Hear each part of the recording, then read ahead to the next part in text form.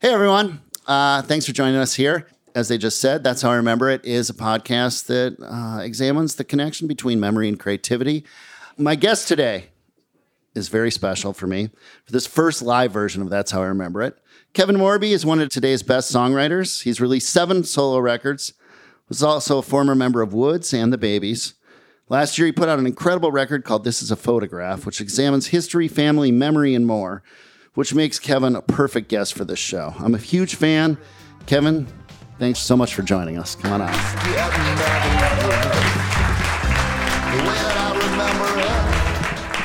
So I have to say, I've been thinking about this conversation for a long time. This podcast started when I put out my last record, A Legacy of Rentals, and I wanted to keep talking about some of the memory stuff on that record. And my record came out just 1 week after yours, which was May 13th. This Is a Photograph came out last year. And I was thinking ever since then that you were kind of talking about some of the same things from a different angle. So thanks for being here. I am going to start how I start all of these. And it's this. Do you consider yourself to have a good memory? Number one, thank you very much for having me, Craig. I didn't know when to walk up. I think it came up at a somewhat appropriate time. But I do consider myself to have a pretty sharp memory for specific events. With that said, there's still plenty of times where people come up and tell me a story, and I'm like, I have no idea of that taking place. But people say that I'm very good at impressions, and I think the reason I'm good at impressions is also sort of how my memory works. It's when something makes an impression on me, then I really I log it. But if something was, didn't make a big impression on me or was kind of boring, then I kind of forget about it and someone has to remind me. I started this podcast thinking that all writers would say they have a good memory. That was my thesis going in. And it hasn't been the case. Most people qualified somewhat. Do you have a good memory for shows? Like when you go back and think about shows? Is that something you remember pretty well? The ones that made a big impression on me, that's actually a good way of looking at it because there's plenty of shows where people are like, remember we saw that band play that one time at that bar? And I'm like, I kind of remember that. But if something made a big impression on me, I remember what what shoes the lead singer was wearing or something like that. So shows I've played or shows that I've seen? I was thinking about shows you played, but both, really. The answer's kind of the same for both, to be honest. Yeah. How does your memory, if you do have a good memory, how do you think it affects your storytelling and your songwriting? I'm a huge proponent of telling a story sort of larger than life, the sort of Paul Bunyan effect of, if something takes place, I have no problem with sort of creating some fiction around it to make it a little bit better or to try to sell the idea of how it felt to me when it happened. I'm really big into that. So, wait, I kind of forgot the question. What was the question? Well, how does your memory affect your song storytelling? Your very sharp memory. I'm the type of person. I saw that someone posted this quote the other day that said, from small experiences we build cathedrals or something like that. And I was thinking about that because when it comes to my songwriting, something so small, I often use the example of if I'm walking down the street and someone says something and I happen to pass it, just as they say this one thing, for whatever reason, it can be the environment and it can be the way the air felt that day and this person's voice. I can hear that one thing and that can weirdly inspire a whole record. Mm-hmm. So I think my memory will hold on to little snippets like that. But in terms of telling a story about myself, I sometimes like the fog that surrounds a memory, so then I can kind of fill in the gaps with fiction. Yeah. Do you think, to me, it seems like through these conversations, a lot of people have mentioned details as so for instance, if I'm just writing a song about a bank robbery, which I've never done, but I put it on a corner that I've walked by a million times, it infuses it with maybe some honesty. Sure. And do you feel that in your own work? When you go to populate these details, is that where some of this shows up? Yeah, absolutely. There'll be little, or it could be, back to the example I just used, it could be something like there's a street that I walk past and I like the title of it, and then 3 years later I carried that title around with me, and then I put that as the street that I'm talking about in a song. I do stuff like that all the time, and it kind of blows me away sometimes because usually my albums are pretty recent. They're pretty present day events that take place in my life, but every once in a while there'll be a song that I was kicking around for years and years, and I'll be like, that's something that happened to me when I was 18 years old. Yeah, cool. There was one of the earlier guests on the show in season 1 was a television writer, and he talked about getting the details right in anything. And he said, if you don't do that, it's like a hollow bunny, like an Easter candy, and you bite into it and there's nothing really there. Sure. And I thought that was something that stuck with me. Your early memories of music, do you have like a first memory that concerns music, or early times that you reacted to music? I was thinking about this question ahead of this interview, and there's this one thing that I always talk about through doing so many album cycles through the years. There's this one story that I really tell about hearing Third Eye Blind for the first time. And that's kind of like my Beatles moment. Most people have the Beatles, and I have Third Eye Blind. But I've told that story so many times that I was actually thinking about the memory surrounding that, where I was wondering how that story's changed, or my point being, because I've told that story so many times that I grew up sort of listening to like Top 40 Casey Kasem, Countdown, music on the radio in Oklahoma. Third Eye Blind was the first rock and roll band to sort of come into the household that blew me away, that made me want to like buy a guitar and all of that. But because I've told that story so many times, I've made the mental effort to try and remember other times that music influenced me before that, because I know that there were that. And a big one, I think, is I saw the movie La Bamba with my dad when I was very young. And I really pulled this memory. It's depicting Ritchie Valens' life, his beautiful and then tragic life. But there's a moment in that movie where his brother, who's this sort of drunk, who gets really upset when Ritchie dies naturally, but he gets super wasted. That's his way of dealing with it. I remember my dad telling me, don't be like that guy. So that's an early memory that I have. Don't be like Ritchie Valens' brother. He's too drunk. Well, am I right? Ritchie Valens shows up in your last record. He does, and that's so. Yeah, so I name drop Ritchie Valens, and I think things like that. So there's that film. There was also what's this movie called? It's like loosely based off of Bruce Springsteen's life, Eddie and the Cruisers. Yeah. My parents liked that movie a lot, and then I remember. I think like if I really go back, my earliest memory surrounding music was I remember my best friend. Growing up, it was sort of my first memories are around hanging out with him. His name was Pabline. He lived across the street, and I remember the two of us. His mom took us to see The Lion King, and it wasn't in theaters. It was like a school auditorium or something. But I remember thinking the music of this film is enhancing my experience with the film, and I remember maybe not being able to articulate that in my 4-year-old mind, but I remember feeling that. Yeah. I recently had a memory because of doing these shows, and my friend and I, when I was really young, were trying to compile a list of good bands, and this is before we were going on scraps. Like we'd hear a song on a radio, and we were keeping a master list. And I remember him coming over and ringing the doorbell and telling me Wings. And I said, What? And he said, Wings, it's a good band. And so we went upstairs and we put it on the list. I don't think we knew it had Paul McCartney in it. We just knew he'd heard amazing. A Wings song and he deemed it worthy for the list. So that's amazing. We put it on. How about like when you got older, was there music? I mean, was some of this music your parents too, or was that all yours? So as the Third Eye Blind story goes, it's very involved in a lot that has to do with that story is that my parents weren't very musical. So they weren't listening to really anything other than the radio, and for my dad, mainly talk radio. But, in scrounging for those old memories of like, I know there was some other musical elements to my memory. My dad had this Bat Out of Hell by Meatloaf tape.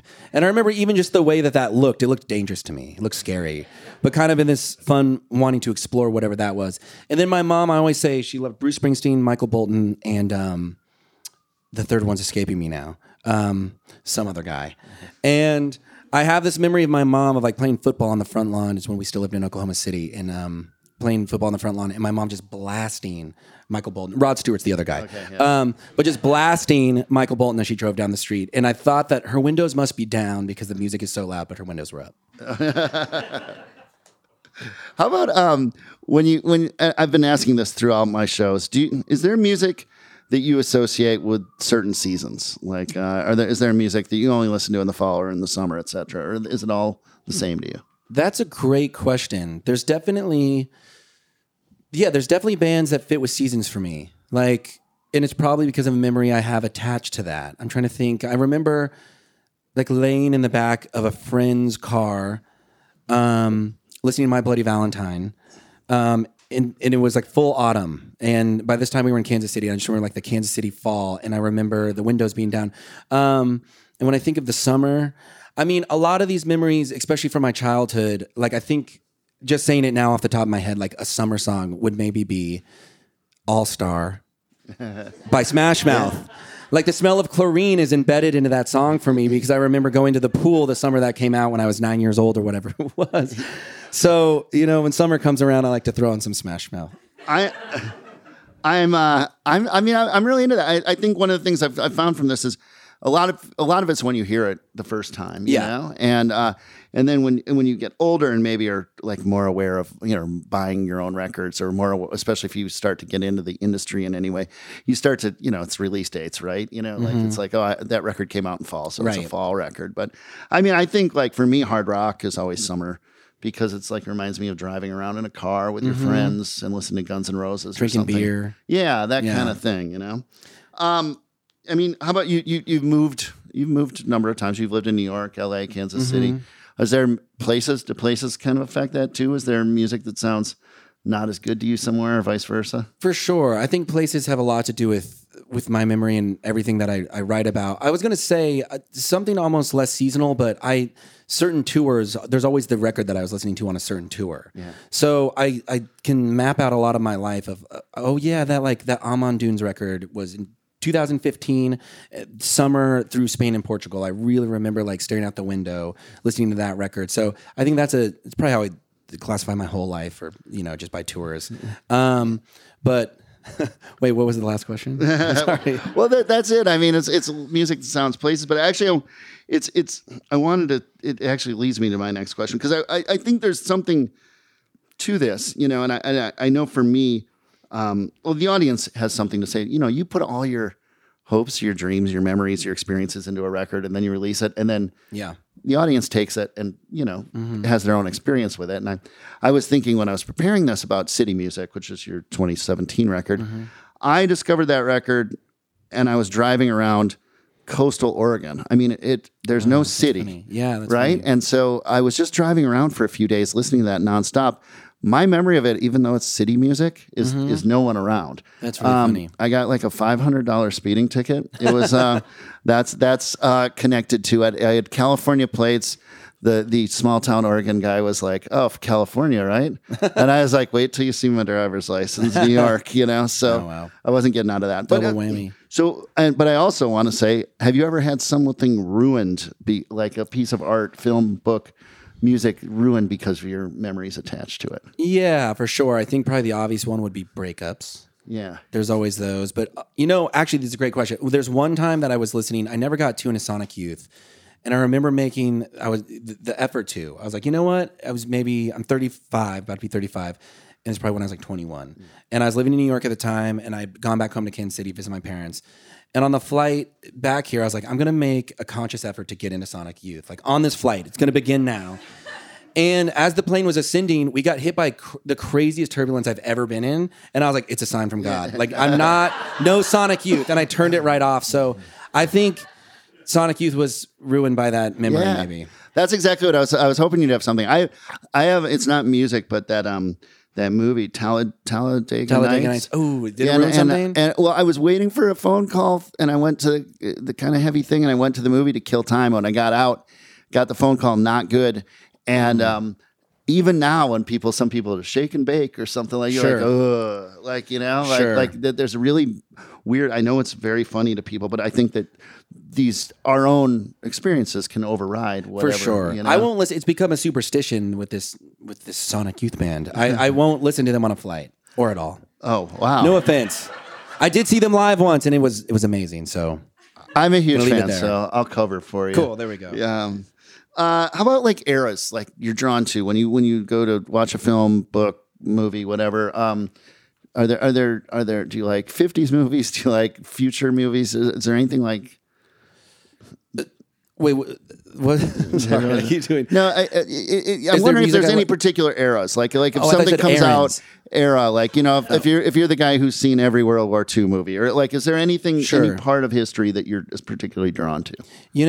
And I think my last record has a lot to do with this. I love anything sort of mid-century, 50s, 60s, 70s. But I also love the 80s. I was born in the 80s, but at the tail end of it, I was born in 88. Mm-hmm. So I find that that a fascinating time, and it also that as the sort of segue from the 70s into the 90s culturally is so interesting to me.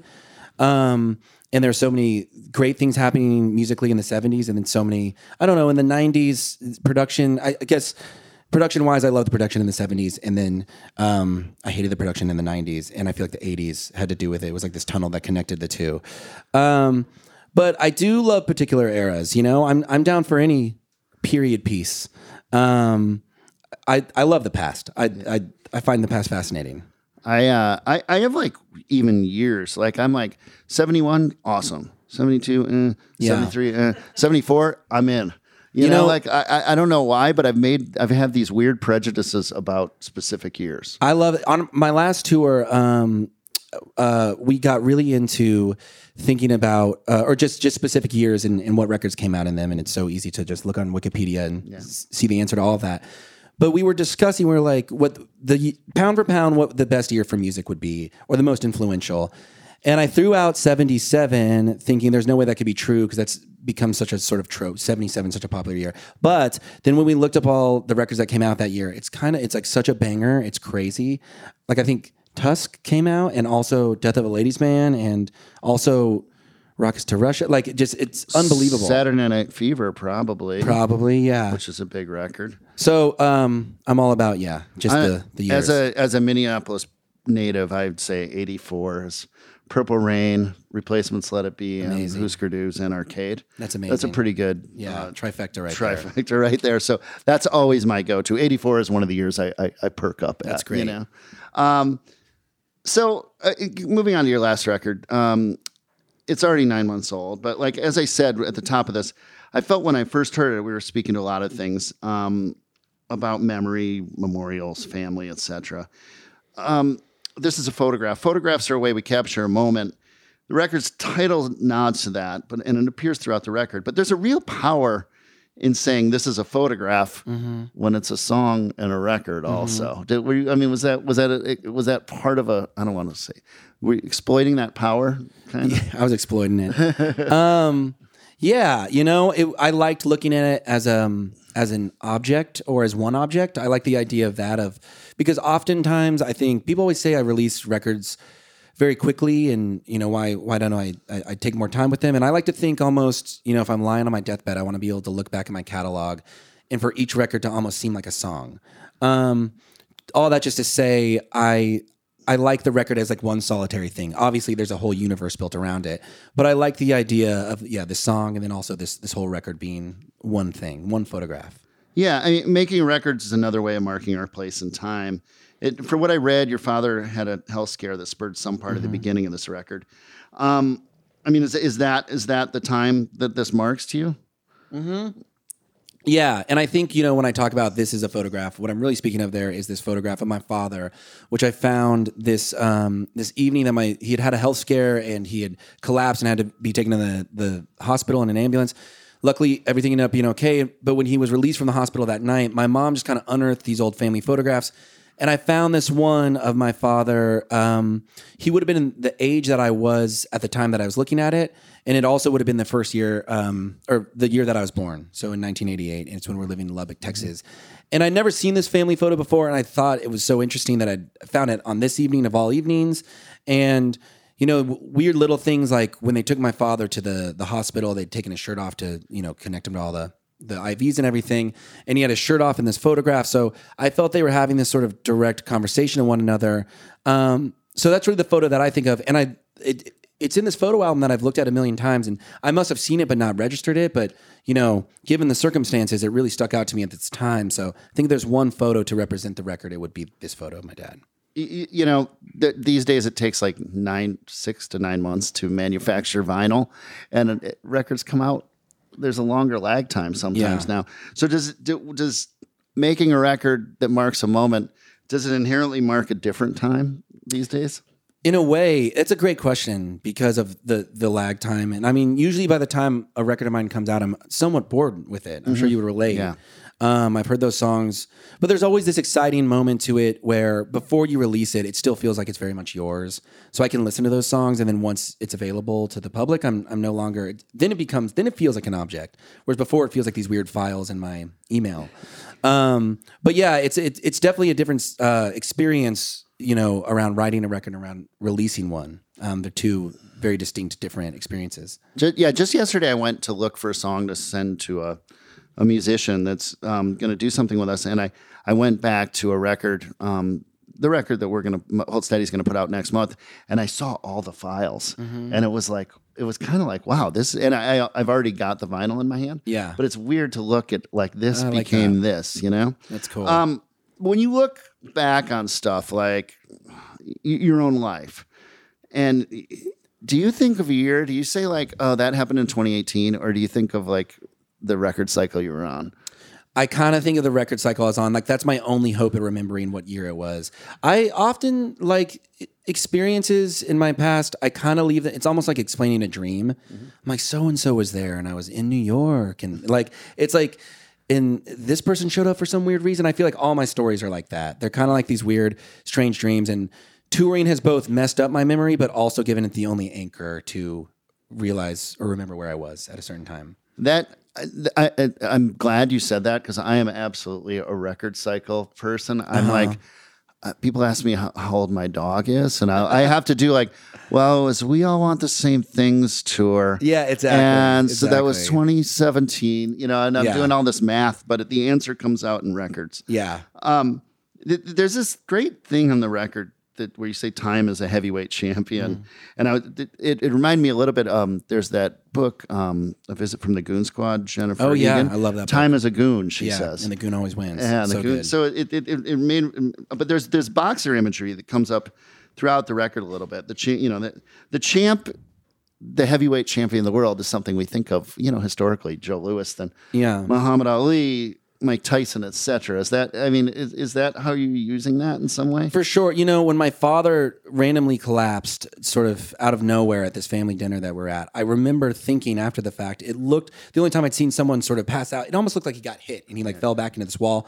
And it felt like something that I'd seen only in boxing before. And, there's some sort of connotation. It's my father. He's always been this person that I've looked up to, and he's always been this stronger person who takes care of me. Is the first time that I was ever sort of lifting my father off the floor as opposed to the other way around. And so I just, and then finding this old family photograph, he looked so young and so confident and sort of strong with his shirt off on this front lawn. And then everything, not to say, my dad's going to hear this. You're a very strong man, Dad, Jim Morby. And you looked great with your shirt off there on the floor, but, and in the ambulance, but it was a different vibe. And so, it was just that thought or that idea that, you can do whatever you want to maintain this body and this life, but eventually time will get the best of you. Yeah. No, that's amazing. Hey, I'm Craig Finn. Here on That's How I Remember It, we often talk about music. So I wanted to mention DistroKid and their new app for iPhone and Android. DistroKid makes music distribution fun and easy, with unlimited uploads and artists keeping 100% of their royalties and earnings. Over 1 million artists rely on DistroKid to get their music into Spotify, Apple Music, YouTube, TikTok, Tidal, Instagram, and all the major streaming services. With this app, you can sign up and pay for a new DistroKid account or sign into an existing one.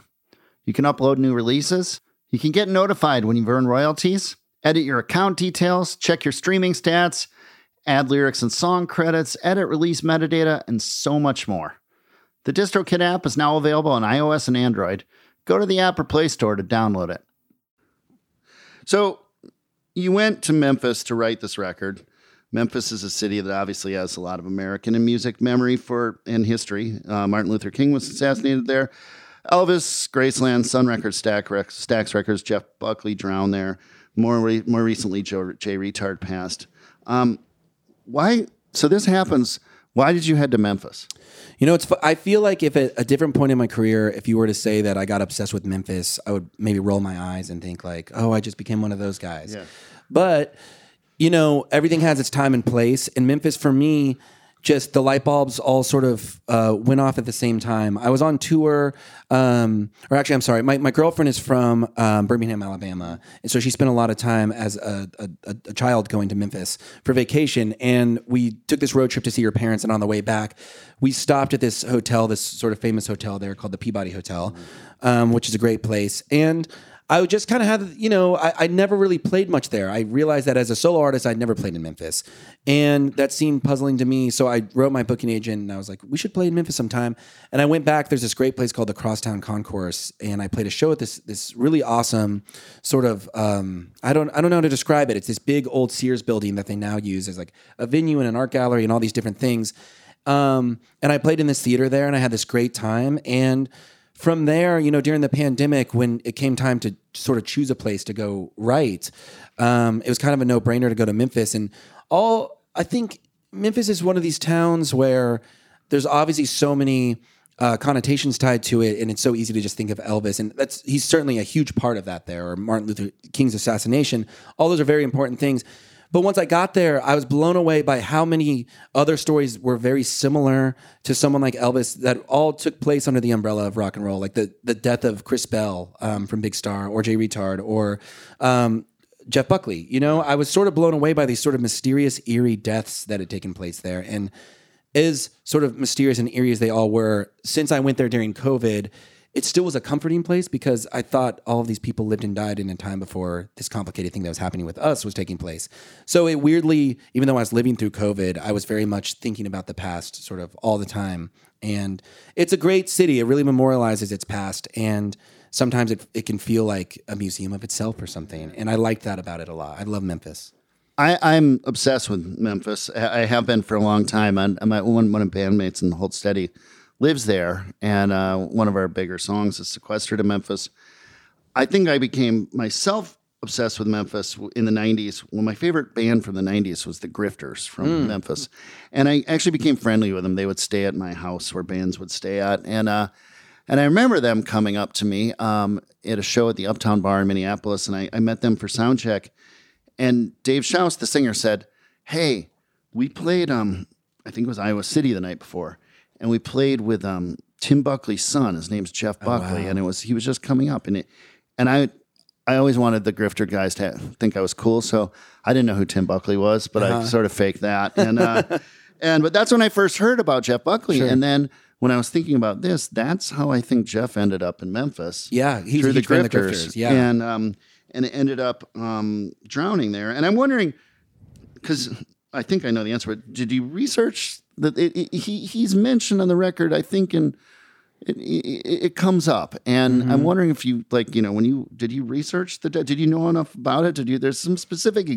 details in there that I think suggest that you did some research. Yeah, and it's really the first time that I've worked on a record where I did any sort of quote unquote research. And it really was, and really felt like research. But usually I let things, sort of what I was saying about when I describe old memories, I sort of let them be abstract or open to interpretation. But with this, I felt, because I was specifically name dropping somebody who I didn't know, and if his family heard it or if he were to hear it, I wanted to get sort of the details right and honor his memory in that way. And I found his death so perplexing and strange. He drowned in the Mississippi River the night before he was going to record the follow-up to his hit first record, debut record, Grace. And his band was flying in as he went for this sort of just random swim on, I think he died on May 17th, 1997. I could be wrong, but I did do my research. And so I just, I think because most stories in Memphis have to do with Memphians or people from the South, the fact that he was from California, but then sort of cut his teeth in New York, I related to that as I've lived in both places. And I feel like he must have been in search of something similar to what I was there to look for. He was trying to follow some sort of breadcrumb trail back to Memphis to get at the kernel of rock and roll or of the past in some way that I really related to.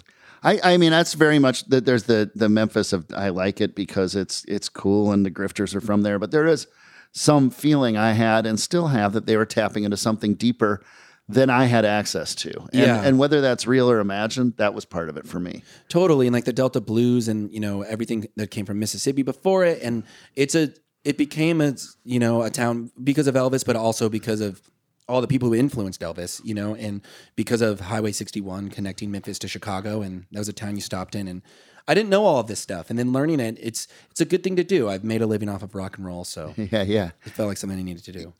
I have to ask, and this is not really, this is off topic for the podcast, but when you were living and staying at the Peabody and writing, did you see the Ducks? The Ducks March. Did you feel that they were more coerced by food than they let than they let on? They tell you the Ducks are going to march. That's really night, funny. And I felt like they were kind of chasing food. That's really. I mean, I think all animals, if you want to get them to pose or to follow you, they're probably after food. For those of you who don't know, there's a duck procession that takes place every evening and morning at the Peabody Hotel in Memphis. And this was during COVID, so it was like October 2020. It's peak COVID, pre-vaccine, and the hotel was pretty empty. I often describe it as it's like I was staying at the it's like when Kevin McAllister stayed at the Plaza Hotel in Home Alone 2, Lost in New York. That's what it sort of felt like. But they upgraded me to a suite. I was there for a couple of weeks. And back to Jeff Buckley thing, I really feel like most of my time there, I was exploring all of these things, but mainly Jeff Buckley's story. And a lot of Reddit threads leading me to, his old stomping grounds. When you go to Memphis or wherever, do you know by setting aside X amount of time that you'll get the material you want? No, and there's so much doubt involved in it. And, like you brought up City Music earlier, and that's a record I wrote when I was living in Los Angeles, but I wrote it about this sort of fictitious New York, but also kind of, superimposing my memory of New York onto it at the moment, having not lived there. And this is really the first time where I'm like, I'm writing a record about a place and I'm going there. And there were so many... and all, like it was such a strange time with COVID and everything, but there were so many days where I was like, what am I doing? Like Jeff Buckley, I had read that he had volunteered for a shift as the butterfly keeper at the Memphis Zoo, in between his tours. The light is right in my eyes. It's like I'm really being interrogated by Jeff Buckley. But he had volunteered for a shift as a butterfly keeper, and I thought that was so interesting, and also like sounded like something me or one of my friends would do in between tours, something just sort of grounding and a nice way to come home. So I would spend days at the Memphis Zoo and just trying to, get close to something, be it his spirit or something else. But there were plenty of times being at the Memphis Zoo, like, what am I doing? Right. But ultimately, I'm really glad I did stuff like that. In general, touring. You tour a lot. You release a lot of music. Does the motion itself help your creativity? I mean, do you get stuff just by moving around? For sure. I moved around a lot as a kid. Maybe you've noticed. I keep bringing up all these places in the Midwest. We never really moved outside of the Midwest, but we moved around a lot as when I was a child, and I think that helped. I don't know. That's made me want to move around a lot as an adult, and it's really a sort of yin-yang effect. Like I've got to go out and do the thing, and then I got to come back and sort of nest and take all those ideas that I got and sort of grow them. But one doesn't really exist without the other with my creative process. Well, so speaking of memory, I was, I can't remember this we met at the last Waltz a few years back, and I can't remember if you told me this or I read this in print somewhere a few years ago, but you talked about somewhere, either to me or someone, about buying a house in Kansas City, so you have kind of a home base. Yeah. And does that have a role in keeping you solid? And does it also end up being a place where you can like kind of bring home stuff from tour? Totally. Yeah, absolutely. That was I've told this story a million times before, but one time I stayed with Bradford Cox from Deer Hunter on tour, and I was living in LA at the time, and I just moved there from New York, and he lives in Atlanta, and I saw his beautiful home, and I was like, how did you do this? And he's like, I just don't live in LA or New York. You can, other places you can buy things. And he was like, you have to go. He's like, the moment you get any money from music, and he was like, Kim Deal told me this from the Breeders. The moment you get any money from music, you have to go buy a house. And I took that advice very seriously. And then I later met Kim Deal, and she was like, Johnny Bonebreak from X told me to do that in the 80s. So I bestow that onto the next generation of indie rock. But it's definitely given me the security that it's really helpful for me. And And yes, I do like to bring the world back. It's created this sort of place where I can bring back my artifacts. And since then, I've started to buy stuff that I like to sort of bring the world back into that. And it's a big part of my process. Yeah, I was thinking. I mean, I have not done that, and I honestly do think it's a mistake that I didn't do it earlier and haven't done it. But I was thinking about all the stuff that I've kind of had from going on tour. Sure. That sort of just gets lost in the wind. Yeah. Because you don't have somewhere solid. You move it to the apartment and then you move again and then things For sure. get, and so I feel like it is the way we travel, it must have a role in like keeping your history alive. Yeah, absolutely. And it's nice to return to where I grew up. And there's also something, I call it a soft landing. I'm always happy to come back and I'm always happy to leave, but it is a nice place to just sort of shut out the temptation and be able to work. Yeah, right on. So attached to the record, you did a photo show and a photo book of your photography that happened during the making of the record. Did stopping to capture these moments or revisiting and working with the photos force you to stay in these moments longer? Yeah, for sure. Having this whole collection of photographs surrounding the making of the record. Yeah, absolutely. Stuff that I would have probably forgotten about, but now I'm grateful to, have a reminder. Yeah. I mean, what did you photograph? What was the things that were interesting you as you walked around? There was a lot of things like, I mentioned the Memphis Zoo. There's also this plaque there at the Memphis Zoo that Columbia Records donated to the zoo in Jeff Buckley's memory. I photographed stuff like that, that I just found to be sort of strange and interesting. And I don't know, just a lot of pictures of sunsets over the river or whatever it was. I just walk around with my camera. I went to a lot of cemeteries. I got really there's so many amazing, famous people buried in Memphis. And I got really into hanging out in different cemeteries. Mainly just places where dead people went.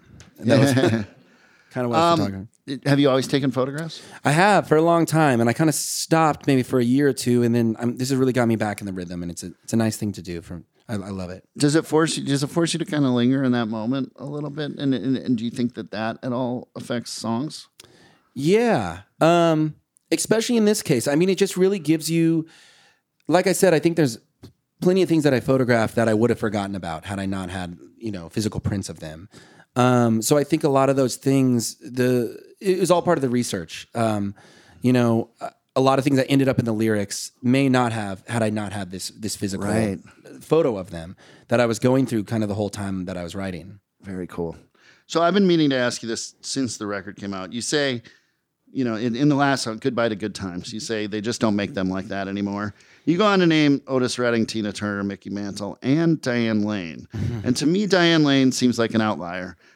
Is that just because I've gotten old? Well, no. My thing about Diane Lane is I guess because she's in The Outsiders and she's in Rumblefish. And Rumblefish is black and white. Yeah. And they're both S.E. Hinton films. And at some point, I don't know. I was like, Diane, I thought the movie had been made well before it was. And when was The Outsiders made? I know it's depicting the 50s. Let's say it's 82, if I had to guess. And because I was born in 88 and I saw that movie in the 90s, I just always thought it took place in the 50s. And so, that lyric I say, sometimes I could die young, Otis Redding, and sometimes I could survive, Diane Lane. And I think because of her role in Rumblefish and in The Outsiders, though that was, released in the 80s and filmed in the 80s, it represented that era to me. Very cool. Yeah. I mean, I get. It makes sense now, but and Rumblefish does look old.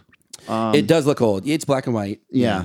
And I've put Diane Lane in the song also. So it's really something. What's your lyric about Diane Lane? Well, it concerns other film stars. It's a song called Ascension Blues, and it says, I think it says Diane. It's a B-side, so I need a little second. Okay.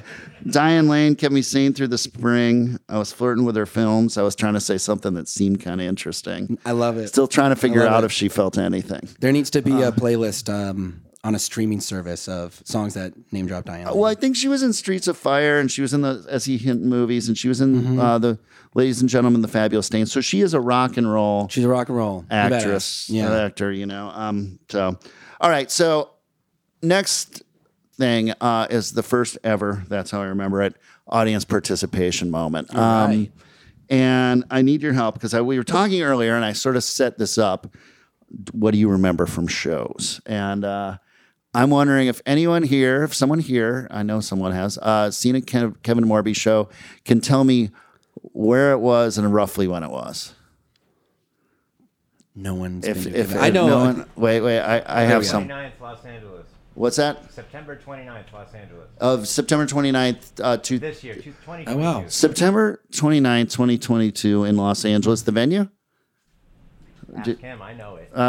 No. I know he's going to know it. I'm going to ask him something else about it. Belasco in Los Angeles, downtown. Okay. The Belasco? Is that right? Yep. Tell me something about that show that that only you would know.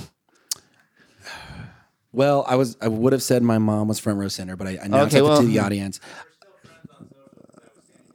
Amazing. Right, yeah, so that's my mom. For the podcast, I would say our audience member is now friends with Kevin's mom because they sat together during the show at the Belasco in Los Angeles. But anything else? No one else would know. I don't know. I ate like a chicken plate before the show that night. Maybe my bandmates would know that, but no one here. No. That's sort of what I mean. I mean, because I think as I do this podcast, I realize that different people have different, and some people are just like, I went on tour. I don't know where I was. I bought a shirt that day, a green shirt. A green shirt? Yeah. Is it that one?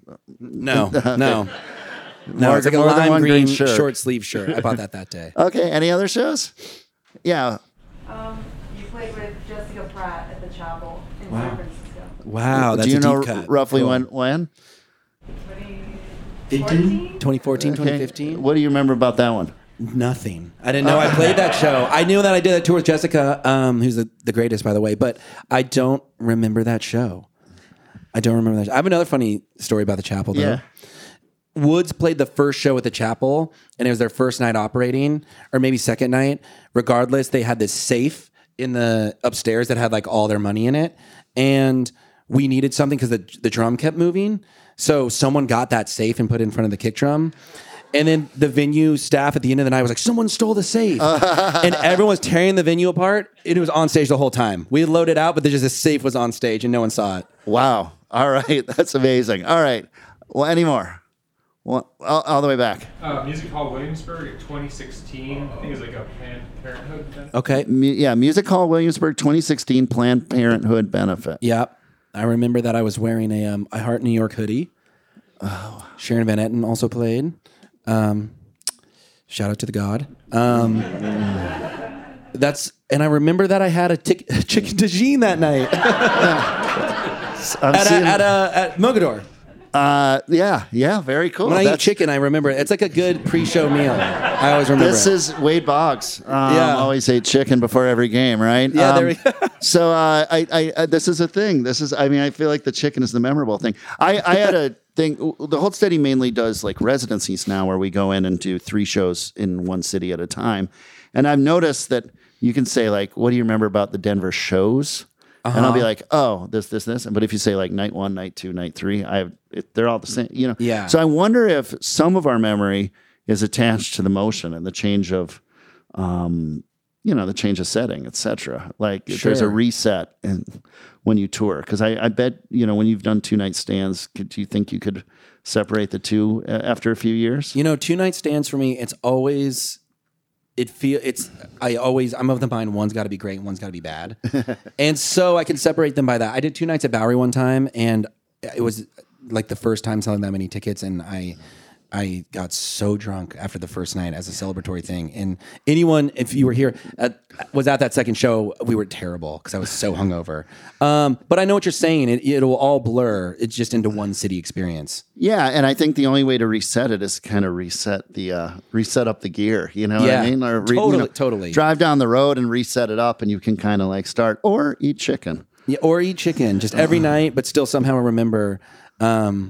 Where and what you ate. I think food is so much a part of tour, though. I think that's actually a good thing having to do with memory for me on the road. It's because it's like the one way to experience a new place is to eat something good nearby or whatever. Yeah. So I do remember a lot of the meals. Yeah, I also feel like you're testing. Sometimes I find myself testing the edges of my memory. Like I'm pretty sure there was a place that was over there. Yeah. You're chasing it a little bit.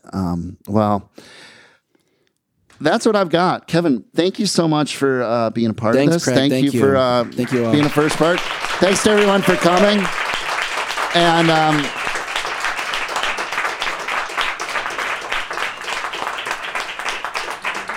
please listen and subscribe. That's how I remember it. And I've had a lot of fun doing these. And this one was great. So thanks for being a part of it.